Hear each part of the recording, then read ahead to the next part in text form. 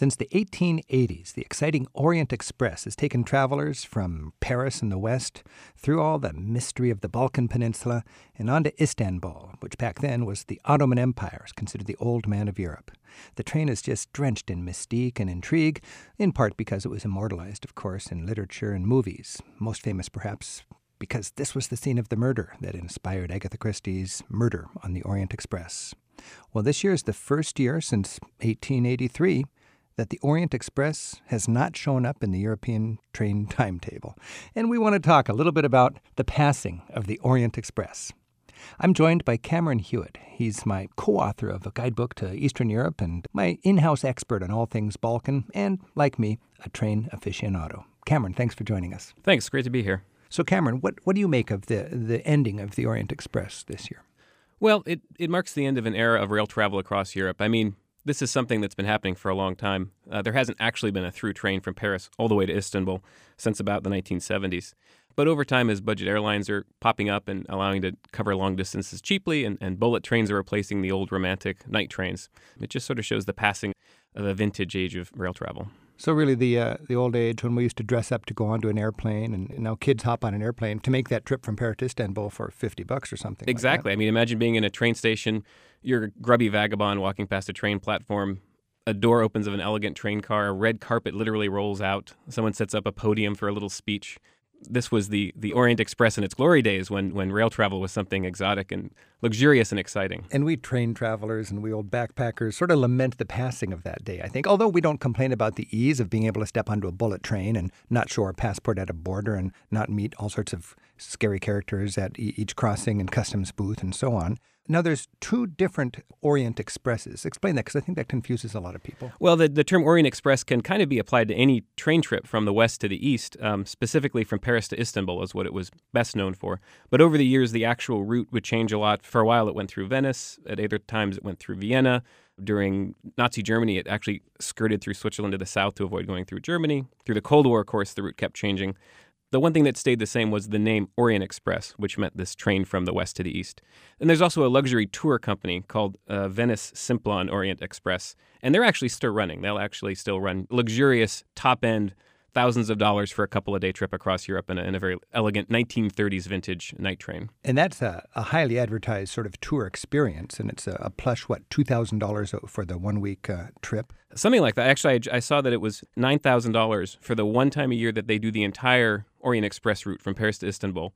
It costs $9,000 per person. So this is like for people who are going to book onto Richard Branson's first trip to outer space or something like that. This is the ultimate train ride. It's the super luxury train ride for the nostalgic traveler who wishes they could go back to the 1930s. Yeah, creating that time warp to those elegant days of the 1930s. Me and you, I think it means pulling out the seat and sleeping and hoping you don't get ripped off by the next morning. Exactly. And that's something that you get nostalgic about even as a vagabond traveler who would take the basic Orient Express where maybe you were sleeping in the aisle surrounded by chickens and peasants and this sort of thing. Now, what is it about the mystique of the Orient Express? Let's think about that, because for one thing, the Balkan Peninsula, that's just steeped in intrigue anyways. Well, look at the name. Orient Express says it all. Orient is the east. So it's this mysterious eastern chunk of Europe. It can mean anything basically east of the Iron Curtain. The Balkan Peninsula, it went through a lot of the big cities of the East, Belgrade, Budapest, Bucharest, Sofia. And during the war and after the war, World War II, Vienna was just a den of spies, wasn't it? Exactly. If you think about it, both Vienna and Istanbul were kind of, after World War II, not really fully in the East, not fully in the West. They were both hotbeds of spies right after World War II. This was at a time when the Orient Express did run from Vienna to Istanbul. And imagine getting on in a den of spies, getting off in another den of spies, and in between going through the mysterious East where new borders were popping up all the time.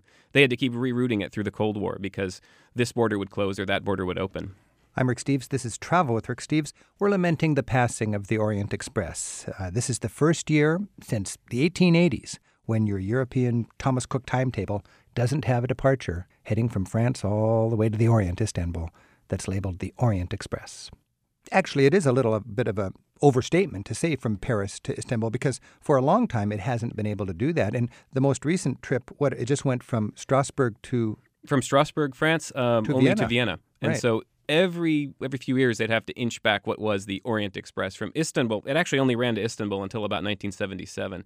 In its most recent incarnation, it went from Paris to Vienna, hardly the East, hardly the Orient, Right. but at least it was east of Paris. And then this is where this new network of bullet trains around Europe is changing things. The TGV popped up, and suddenly the old rails that the Orient Express drove on couldn't follow the TGV all the way into Paris, so it had to stop or start at Strasbourg. I remember taking that ride from Paris to Vienna, or Paris to Istanbul back in the 70s. As a matter of fact, every year I took it basically from Istanbul back to Europe. It's 2 days on that train. And I mean, you're on that train. You've got your produce that you picked up at the market before getting on that train that's supposed to last you for 2 days. Your feet are swelling up because you've been sitting for so long. You want to stretch out so badly, you open your youth hostel sleeping sack up and you lay on the floor. And when the peasants come on in the middle of the night, they seem to intentionally bounce their bags of potatoes and chickens on your head as they walk by you, wondering, what's this, hippie tourist doing on the floor of my train? Just an amazing thing. And when you hit the border, every time you hit a border, you get a new set of guards and a new set of customs officials and a new set of conductors. And every country is different. And you see these characters coming on with briefcases, and you wonder what's in that briefcase. And you see men coming on with overcoats, and you wish you could open up that overcoat and see what he's hiding under that. It probably wasn't that intriguing, but when you think of Agatha Christie and everything, your imagination goes wild, and it really contributed to quite an interesting travel experience. And that's the thing about the Orient Express. It has this rich history. Think about the contrast between that Cold War period that you took the train during and the 1930s, which was sort of its glamorous heyday. A train ride of 2 days all the way across Europe was something really unthinkable. You'd step on a train in Paris. You'd basically sleep for 2 days through the entire length of Europe. You'd wake up in Istanbul. You'd step off the train, and you're at the Sirkeci train station right there in Istanbul. The Bosphorus Strait is right in front of you. There's ferries across the street from the train station that would take you across the strait, literally to Asia. So you get on a train in Paris, and you end up across the Bosphorus Strait from Asia. Even today, when you come into Sirkeci Station in Istanbul, it is a thrill. It's an exotic wonderland. And you step off that train, and you still got the sandwich you put together in Paris. It's a little stale by now, but you step off, and all of a sudden, you've got all the wonders of Turkey. And back then, it would have been the Ottoman Empire. That is part of the mystique. Another part of the mystique is just all the literature and the movies and so on that have stoked this interest. Because of this rich heritage and this rich history, you think it's inspired so many artists and writers over the years. Agatha Christie, you mentioned, is the most famous for sure. But James Bond, for example, romanced a Russian spy on the Orient Express From Russia with Love. I was looking for her, and I never saw any beautiful Russian spies on the marathon. I saw very sleazy conductors, all right? And then even in Bram Stoker's Dracula, Van Helsing went to capture Dracula, to fight Dracula, took the Orient Express down all the way through Bulgaria to be able to catch up to Dracula. And adding to the whole venerable grandeur and elegance of the thing, you have to have a fine hotel at the end of a great train ride. All over Europe, you see terminus hotels.